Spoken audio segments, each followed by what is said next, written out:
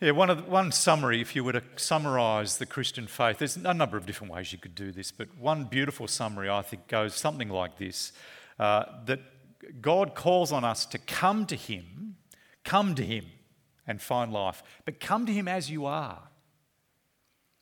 But come to Him as you are, aware that you can only come to change. Come to Him as you are, but come for change. It's a beautiful and powerful truth that we're to come to Him as we are. There is one who has such a love, such a grace, such a mercy, that He'll have you, whatever you like, whatever your history and baggage, wherever you've been. You don't need to clean it up before you come. He'll have you as you are. But what's beautiful and powerful too is that He wants you to come to Him as you are, that He might transform and change you, that He might make you into something glorious and wonderful. You know, I think that little package answers a very deep need that's evident in our world. It's always been evident, but it's evident most clearly in our recent times. We're living in a world that's very confused, totally confused, about change, actually. Do we need change? Does our world think we need change? Because to suggest that we need change, well, that's offensive, isn't it? It's sort of saying that we're not like we ought to be, that you're saying there's something wrong with us? No. Is it Christina Aguilera has that song, I'm beautiful in every way, don't put me down, don't let words harm me. I'm now roughly paraphrasing a song, but I'm beautiful in every way and don't call me out to be otherwise. It's this deep desire to find self-esteem. And in a world where there's nothing outside of us, where we've cut ourselves off from a spiritual world, from God outside of us, our only hope to find self-esteem is grounded in ourselves. And so our world wants to find strength and security and self-esteem, and so it finds it in its own character. So don't tell me there's anything wrong with my character, because that's all I've got. But we are bombarded at the same time with messages about the need to change. We're not what we ought to be. The community keeps telling us this. I mean, trivial things. Our looks, our weight. Here's another diet. Here's another fashion magazine saying how you ought to look and how your face ought to be. And you need to actually go to the gym and get your body sculptured because the way you were born and what you look like, the body you're in is not what it ought to be, and you need to actually change. People are chasing after the better them all the time in a world where, no, don't tell me I'm anything less than beautiful.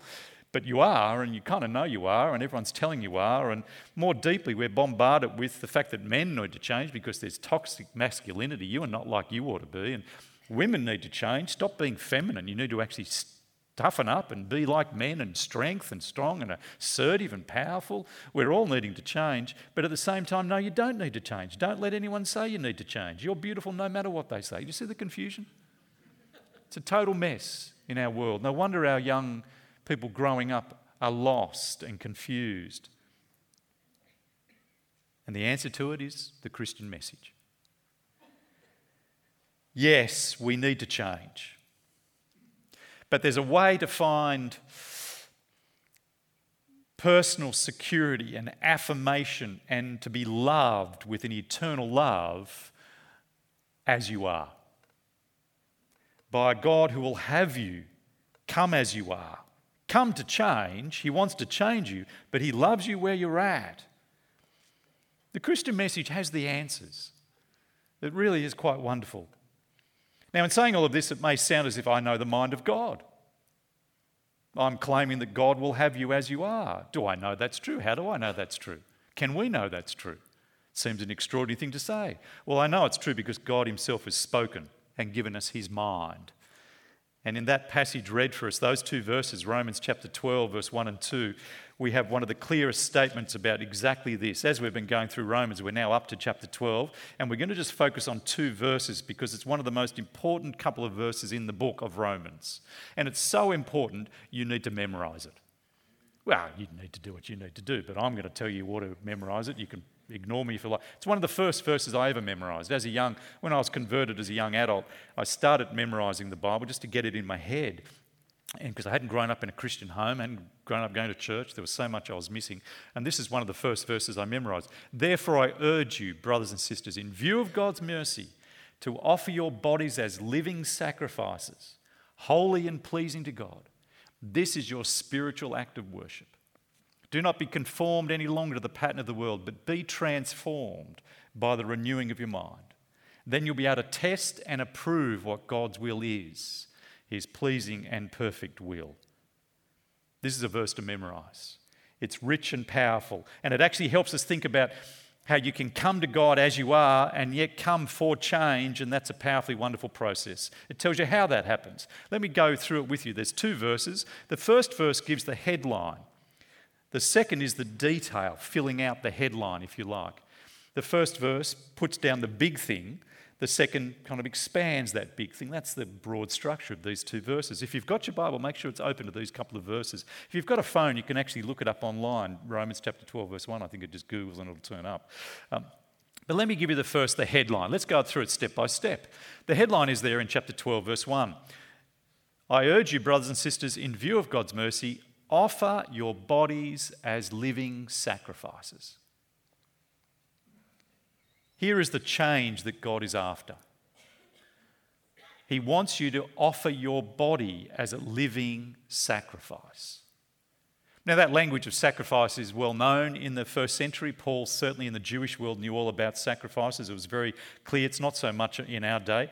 But animals were sacrificed on altars all over the place, all the time, especially, of course, in the Jewish temple. And the key thing about a sacrifice, if you're unaware, is that the sacrifice loses its life. Yeah? It loses its life to be on the altar to God. See, the animal was in a, if I need to explain this, but the animal was in a paddock, living its own life, pursuing its own interests and ambitions and what it wanted, how it wanted to pursue things, who it wanted to hang out. It had its whole world that it was living. And it was taken against its will, and vegans, I apologise, I didn't do this, right? But someone took it against its will, and what's wrong that you're thinking like that anyway? But you're accepted. Fellowship of Christ is broad. Again, you wonder why you start down a path. But anyway, this animal's taken, it's slaughtered. And here's the deal. It no longer can live its life. It's taken to now be used for the purposes of God on the altar. It's finished with the old life. It's dead to that. That's a sacrifice. Now, the point Paul makes is the thing that's necessary in becoming a Christian, essential to becoming a Christian, is that this happens to us. We are laid before the altar. We're laid on the altar. And our life is now to be a sacrifice given over to God for Him. Dead to self. The old life is gone. Alive to Him, like the sacrifice, who once had its life, that was killed, ended, put on the altar, finished. Old life, finished when you become a Christian. You are now to be put on the altar. But here's the difference. We're still alive when that happens.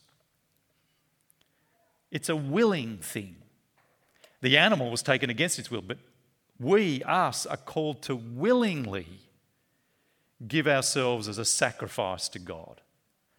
To put myself on the altar. To die to the old life, to live for Him.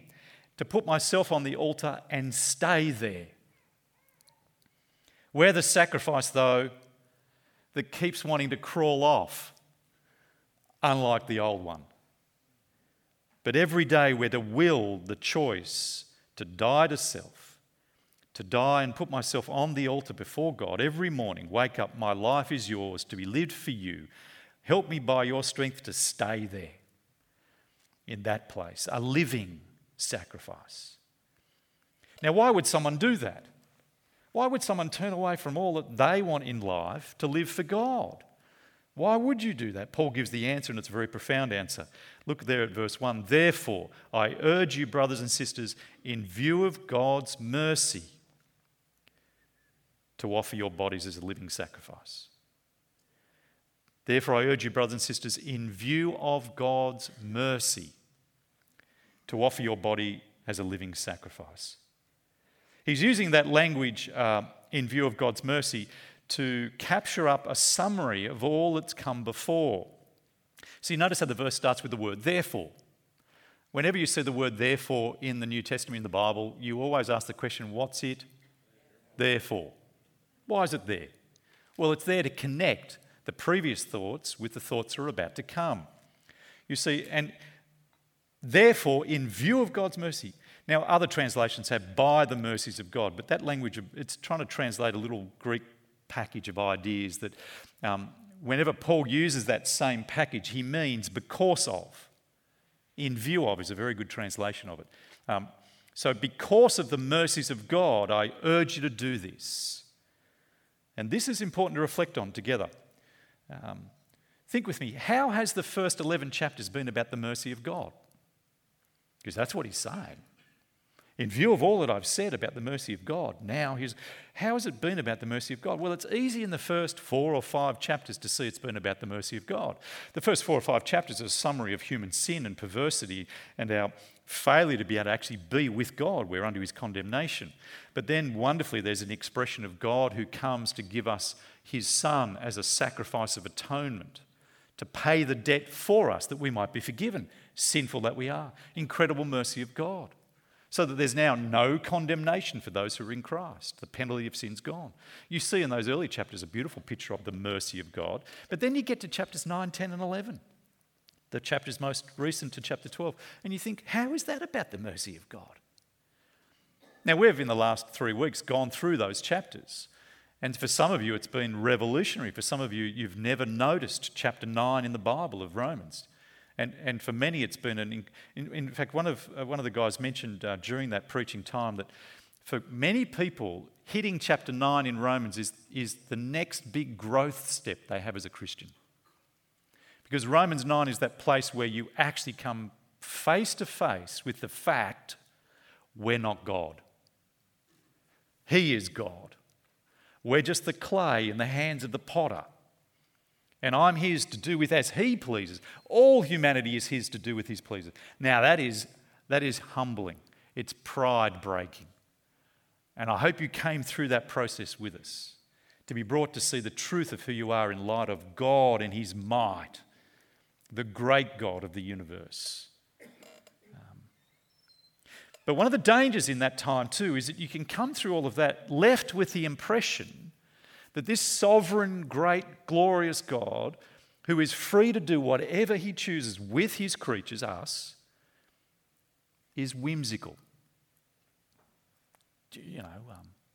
Arbitrary. He might harden some, he might soften others. It's a game for him. I'm humbled before him, he's God, but I'm left with this impression of a God who just does whatever he wants. And I'm not sure that's a God I want to serve. What I want you to notice is chapter 12, verse 1. How does Paul summarize all of that? In view of God's mercy. Not in view of God's sovereignty, not in view of God's greatness and holiness, but in view of God's mercy. Because for him, the explanation of the predestining sovereign will of God, who's free to do what he chooses, in chapters 9, 10 and 11, lands finally at chapter 11, verse 32. Have a look at 11:32. For God has bound everyone over to disobedience. He's the sovereign God who can harden hearts and do as he pleases. He has bound people as he's chosen. But notice what he says next. So that he might have mercy on everybody. You see, God is not whimsical. God doesn't just arbitrarily. If he is hardening, giving over to, it's for the ultimate purpose that he might bring mercy to a world that refuses to see him. His purpose in hardening the Jews was that the gospel might bounce off them into the rest of the nations to bring the saving news of Jesus to the world. And his purpose in bringing the saving news of the world to the world was that we might, by our response to Jesus, the Jewish king, might cause the Jews to be jealous and bring them to salvation. God is, and that's why verse 33, Paul goes, who would ever have thought of this? God, the God of mercy, who yes hardens, who's sovereign, but he does it for a purpose, to bring grace and salvation beyond that nation to all nations, then back to that nation. Don't imagine God is arbitrary in this. He's the God who does not delight in the death even of the wicked. Ezekiel 33. He doesn't delight in the death of even the wicked person. He's a God you can trust and love, who is powerful and sovereign for mercy. You know, if I might just apply this to men, young men, one of the dangers is in the youthfulness of a man. Chapter 9 can become this very powerful sense that I'm serving a powerful God, and that's compelling. There's riches in there, don't lose that. But in that can be the potential to end up with a God who is arbitrary and cool and aloof. Paul won't have it. He's a merciful God. And don't miss this either. What's being said here is something unique of all religions. There have been 11 chapters on the mercy of God, what God has done to make it possible for sinful humans to come as they are and find forgiveness. There's been 11 chapters on that, and only after that is a command for us to do something. Now, there's a few little things sprinkled through in chapter 6 and so on, but Paul spends 11 chapters driving home that salvation is based on his work for us, not us. Salvation is about me coming ungodly that I am, not turning over a new leaf to make him accept me. I don't have to do anything to make myself worthy of him. That's been 11 chapters. God receives you as you are. And only after that, in response to that, does he call on us now to change. This is a fundamental thing that's profoundly different to every religion on the planet, actually. No other religion's like this, which tells you again that we're dealing with something that's genuinely from God. Every other religion says if you want to be accepted by God, you've got to start the process yourself. You've got to do something to make yourself acceptable to him, and then he'll begin to help you do even more. But if you don't turn over the new leaf, if you don't get started, if you don't do something to make him at least think of having you, there's no hope. And the Christian faith says, no. You can never earn your way. It's the reverse of I do good works to come and be received by God. It's the reverse of that. I come and be received by God to do good works. It's profound, the reverse. You see, here's the powerful engine for change in a Christian. Why does a Christian now want to please God? Why does a Christian now want to say no to sin? If the gospel message is come to him as you are and you can be forgiven no matter your sin, well, why wouldn't I just go on sinning knowing that he can just forgive me? Isn't that a question you end up asking? In fact, you ask it every day as I get tempted and I give myself over to sin. I think, God can just forgive me. It's all okay. They keep saying at church that God doesn't condemn those who are in Jesus. There's no fear of judgment, so I can just keep living the way I want to live. Now, what stops that happening? The mercy of God. In view of the mercy of God, offer your body as a living sacrifice. And here's something that I don't think it's possible quite to understand if you're not converted. This is one of those insights that only comes to people who are actually in Jesus. And what I mean by that is this.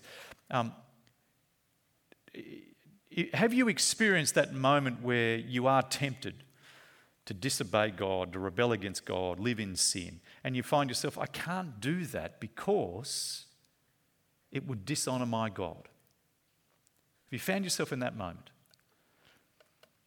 That should be the moment that every Christian lives in, because what compels us to no longer sin is not the fear of judgment, but the grace and mercy of God, who has loved us so much that he gave his only Son. He's the Father who has given us everything that I would never want to disobey. Not because I'm afraid of him, but because I want to please him. How could I disobey the one who has loved me so much? Now, if that's not an instinct in your heart, you've not understood the Christian message. If you do find yourself feeling like I can just do what I like now, or on Monday I can go and live the way I like, then you've actually not, you may not even be converted. You may not even be converted. My wife has loved me. She has treated me in ways that I don't deserve. She has been gracious and generous to me in ways I don't deserve. What stops me being unfaithful to her? It's not that I might get caught out. It's that I couldn't live with myself if I hurt her after she's given me so much. Do you see? That's the Christian instinct. In view of God's mercy, is that an instinct in your life?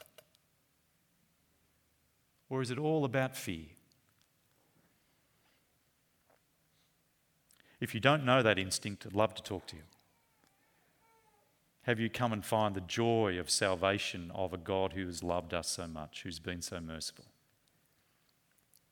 Therefore, after all I've said, after I've talked about the mercy and grace of God, as an overflow of knowing that, offer your bodies as living sacrifices to this God.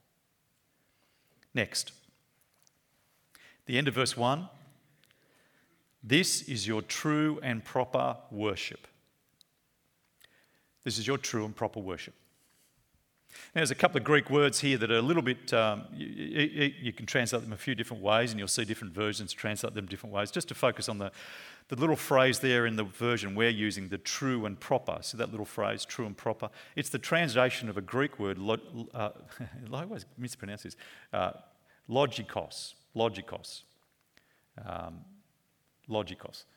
And this is your logikos worship. This is your logikos service, temple service worship. This is your logikos service. Now, when you hear that, I mean, it's tricky to kind of, should you translate logikos as reasonable or spiritual or inner? How do you translate that little Greek word? Can you hear a word in it that registers for us? Logikos. What word's in that for us? Logical. And so you can see how, this is your logical worship, your reasonable worship. You can see where we get this. Let me try and give you some sense of what's inherent in that word in the Greek. It's the sense of this is your inner worship. This is a worship that involves your inner being of mind and heart, as opposed to a worship where you're just going through the motions, where you're just putting it on and you're just reading prayers and just doing stuff and there's no engagement of head and heart. This is your logikos worship. This is your logikos worship. This is your worship that's appropriate to being a human made in the image of God who's got a mind and a heart and a spiritual nature. This is the kind of worship that makes sense for you, who you are as a human, whose mind, head, heart, and spiritual nature. You see how those kind of ideas are captured up in this word logikos. Now, I say all of this because, and it's confirmed, I might add too, at the end of verse, or halfway through verse 2, that we need to be transformed by the renewing of our mind. The mind matters in the Christian faith. Becoming a Christian is not lopping off your head and just feeling things. The New Testament is often talking about the importance of the way you think. Logikos worship. It's a rational worship. It's an inner worship, an engaged mind worship. Now, the point I'm making here is that it's not irrational. Biblical worship's not irrational.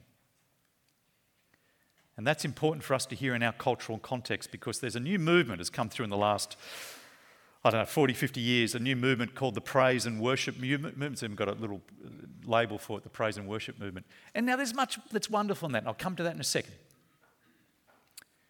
But one of the things that's come along with this Praise and Worship Movement is the idea that worship only happens when I sing, and it only happens in a certain kind of singing.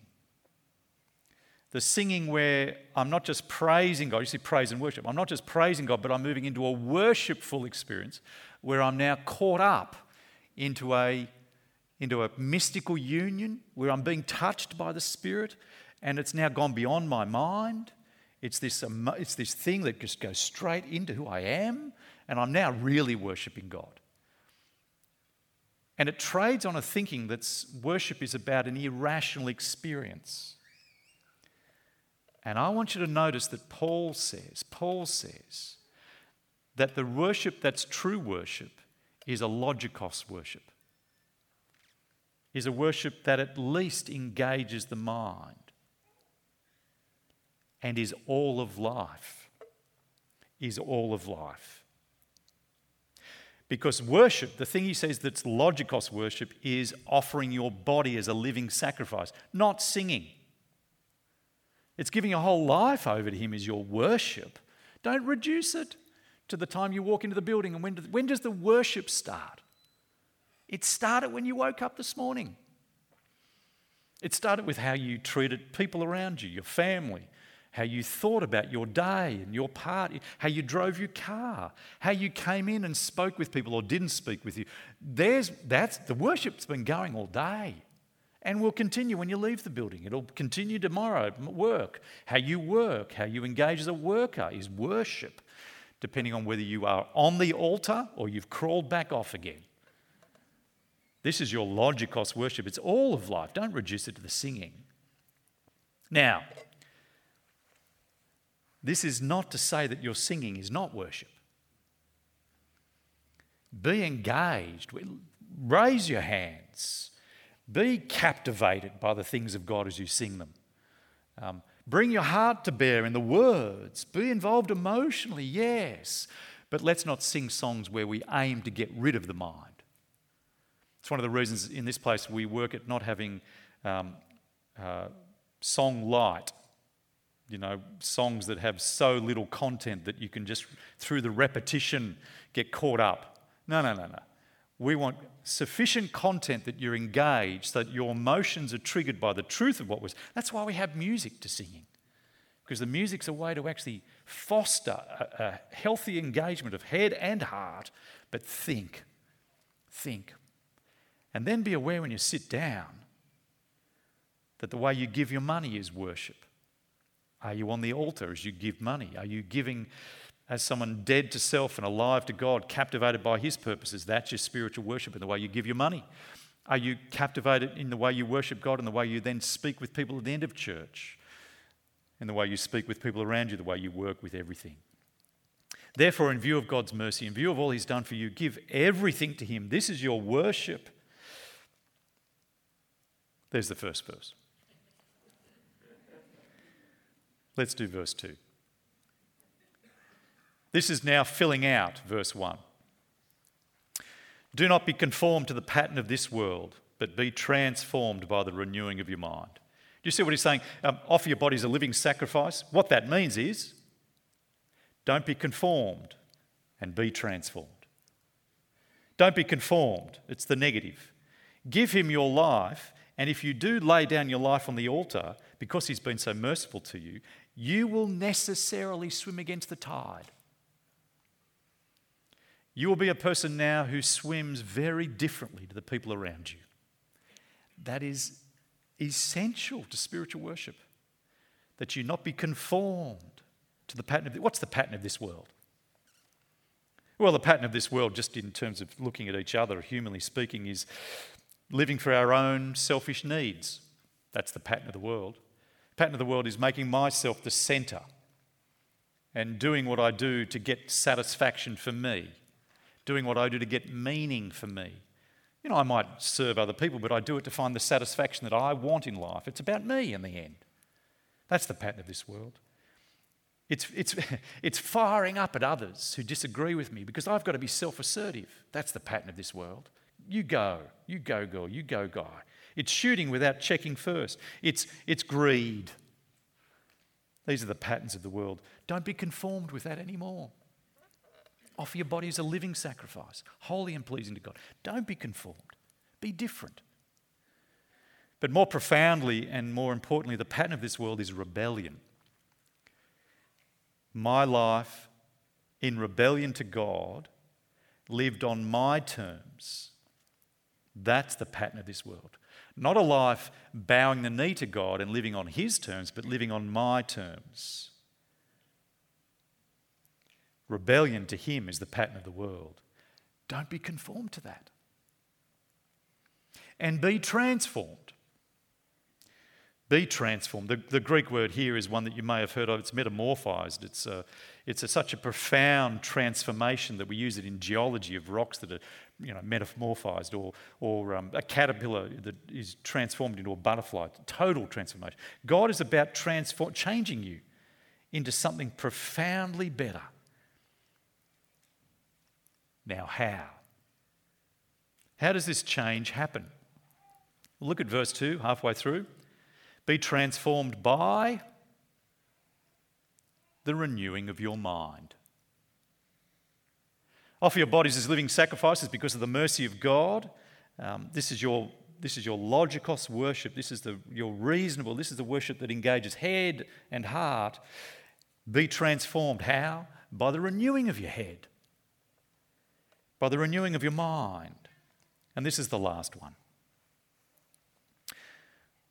The Christian life is about changing the way you think, changing your whole self-perception, your whole understanding of the universe, the whole way you think about God, everything being changed.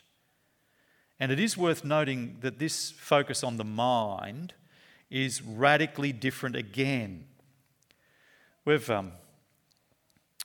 We've had fads and fashions through church life over the decades, over the centuries. And one of the recent fads, in line a little bit with the praise and worship movement, one of the fads that's come through is a critique of churches being too cerebral. Churches are too much into thinking.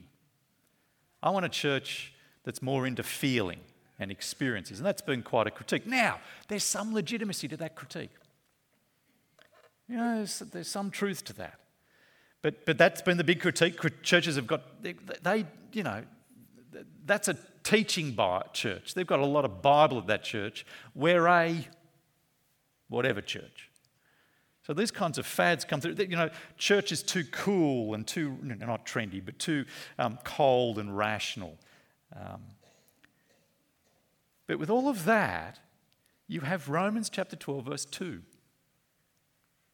Be transformed by the renewing of your mind. Your mind matters. It's the key, says Paul, to transformation. Now, what Paul doesn't, I dare say, he doesn't mean the key to transformation is filling your head with lots of knowledge. He's not saying the key to transformation is knowing the answers to tough questions. He's not saying the key to transformation is getting full marks in a theological quiz. There are lots of people who have been through theological college who know all the answers who haven't been transformed at all. No. What I'd suggest he's saying is it's a renewal of the whole way you think, a transformation, therefore, of your whole inner being. And I want to give you a little picture here that I found helpful over the years. This comes from a friend, Murray Capel, who was the principal of Reformed Theological College in Geelong, now in Melbourne. But he has a little image of the human heart. So as he searches the scriptures, he sees in the human heart, the way the Bible talks about the human heart, has these 4 faculties. That the Bible, when it talks about the human heart, means the mind, the conscience, the will, and the affections, the passions. So there's the first observation, which I think is correct. Second observation, he offers that there's a relationship between the mind and the affections. Notice how the passions are at the bottom of the heart. What he's wanting to say is that God's purpose for you is not just to transform the way you think. It's to transform what you love. It's to transform the things you are passionate about. It's to transform your convictions. God really wants to transform you so that you love obedience to him and hate rebellion. Not just you think one's right and one's wrong, but that you love serving God and hate disobeying. That's where he wants to get us, to have passions that are aligned with him. so that I just have an overflow of the heart to want to please God. That's where he wants to get. But here's the insight. The way you get to change the passions of a person is through the mind. God has made us the way we are, and he addresses us with a word that's apprehended by our comprehension of it. He speaks words to us, empowered by his Spirit, and it's by understanding those words, we then transform our conscience and our wills to be aligned, which then filtered down into our passions, our loves, our hates, our hungers, our convictions. And the danger is that we can bypass the mind and just want to go to the conscience or the will or the passions straight away, and you can't. And so one of the things that happens in modern Christian world is that we just want to change the passions, yes. So we'll tell an amazing story from the internet that'll move you. No, you get emotionalism that path. You don't get transformation. Or we'll make you feel guilty and bang your conscience, and you get a form of legalism. You get a whole perversion of the Christian life. But if you go through the biblical mind into the human head so that we reframe the way we think about everything, so that I start to work on my conscience and my will to transform my affections, if you go through that path, you get genuine transformation. God is intent on making you new. And he's wrestling. The challenge for us is that our heads, our conscience, our will, and our affections are all messed up. They're all perverted and corrupted by sin. I don't think like I ought to think. My conscience doesn't register when it ought to register. I not have the ability to will and my passions are all aligned badly. The whole thing's messed up. And to change all of that, sin's polluted it all. To change all of that is to start in the Word. To actually bring ourselves to God and his way of seeing me and his way of wanting me to be. And the Scriptures become for us a mirror that I can go to and learn what I am in sin, what I need to be in Christ, to actually wrestle with what's going on in my head and heart, that I'm reacting the way I'm reacting, to actually grow emotional maturity, so spiritual maturity. And the key to this is filling our heads and our hearts with God's thoughts, his views. And the only place to do that is in the Word, because that's where his thoughts are found. Now, right there, it bites. Right there, it bites. Because to truly do this work takes work. It actually takes effort and humility. Humility to come to the Scriptures and let it teach me and engage actively, not actively with the Word. Is it really saying that? Have I always thought? How does it correct me? How have I misunderstood things? How can I be changed by this engagement with the Scriptures? Our danger is that we come to the Bible wanting it to say what I've always thought. And if you're in that place where you just come to the Scriptures wanting to tick off the things that you've always understood, you will not change. Or the danger is I come to it so superficially, with so little time, it just doesn't do any work in me. You know, if you have this explains our church actually. Why do we as a church spend so much time going through this verse? Because it's in that place that we hear what it's actually saying. We properly begin to change the way we think. We spend time in it. You can't do that in 20 minutes. A 20-minute sermonette produces Christianettes. You just can't get there with that little time.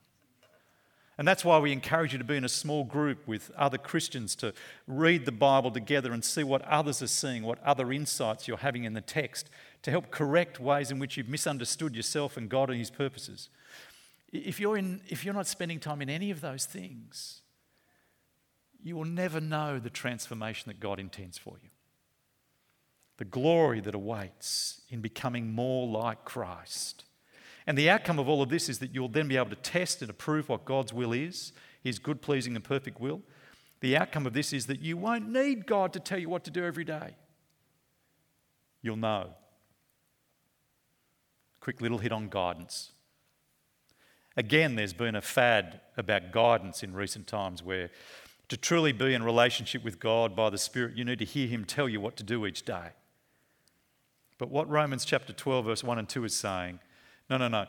If you engage in the Scriptures in a deep and profound, holistic way and let it transform the whole way you see the world and yourself, you'll have the mind of Christ.